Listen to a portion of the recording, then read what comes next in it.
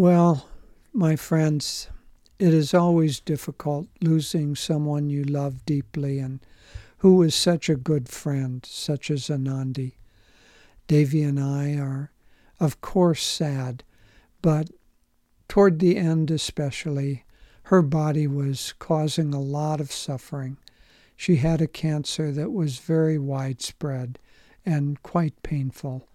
And so, of course, we're happy for her release from that suffering and that body and the confines of her earthly personality. Nonetheless, we'll miss the times we spent together and the times we would have spent together in an alternate reality.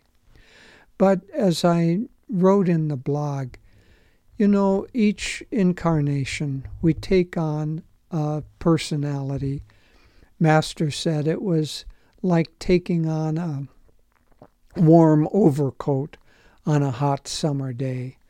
And so that personality in any given lifetime is, of course, real for that lifetime, but it's not who we are.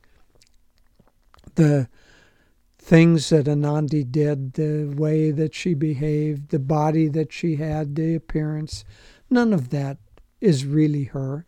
It was just the garb she was wearing in this lifetime. But what is really her is her consciousness. And that consciousness was a beautiful expression of some of the wonderful qualities of God. That's what I wanted to concentrate on in the blog. And it would be a good idea for all of us to try to focus more on those eternal qualities that we see in each other.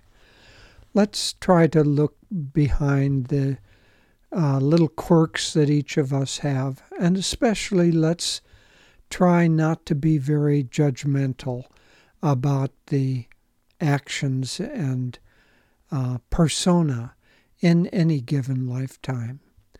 Each of us is a soul, and each soul is a spark of the divine, playing a particular role and showing a particular gamut of the qualities of the divine.